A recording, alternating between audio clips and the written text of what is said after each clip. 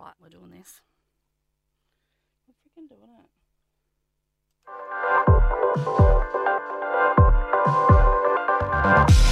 Hello, welcome to the update. I'm Susie Thompson. The federal opposition's policy costings have been released and it's going to cost taxpayers an extra $7.4 billion over 4 years. Shadow Treasurer Jim Chalmers has described the difference between the two budgets as modest, saying it represents key investments to get the economy back on track. Every dollar of difference between us and the government is carefully calibrated to deliver a bigger economic return.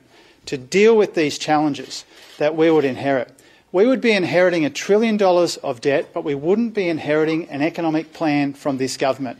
Economists say Australia's lowest unemployment rate in 48 years will pave the way for further interest rate hikes. New data by the Australian Bureau of Statistics shows the jobless rate dropped by 0.1% in April to 3.9%. It's the first time since 1974 the unemployment rate has had a 3 in front of it. AMP Chief Economist Shane Oliver says that's both good and bad news. So the sting in the tail, of course, is that it confirms that the Reserve Bank will be on track to raise interest rates again when it meets in early June, for the simple reason that it cut interest rates a couple of years back on the grounds that the economy was going to be hit by the pandemic. Now we've seen a good recovery.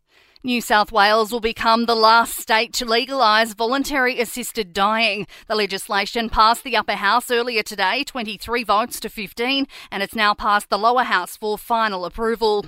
An Australian study has found there is no link between caesarean section births and an increased risk of food allergies. The Murdoch Children's Research Institute found that being exposed to certain bacteria in the birth canal did not reduce the risk of allergies. Lead researcher, Associate Professor Rachel Peters, says the data is conclusive. We've measured food allergy using the gold standard, and we've also linked our study data to all the information that a hospital collects when the child is born. So we've had some really strong data to show this. In sport, Shayna Jack has been overcome with emotion after winning a place on the Australian team for this year's Commonwealth Games. Jack says it's been a long road back after a 2-year ban for performance-enhancing drugs she says were inadvertently consumed. The emotion is just unbelievable. I don't think I will really get to actually absorb how much this means to me until this week is over and I can actually sit down and cherish it. And round 11 of the NRL kicks off tonight with Anthony Milford making his return for the Knights after being cleared of an assault charge. Newcastle will play host to Milford's old club, the Broncos. In entertainment news, the cast of Top Gun Maverick has been treated to a surprise during the premiere of the movie at the Cannes Film Festival. A fighter jet flyover was organised as they walked the red carpet. And a star-studded lineup has been named to take part in special concert to celebrate the Queen's Platinum Jubilee.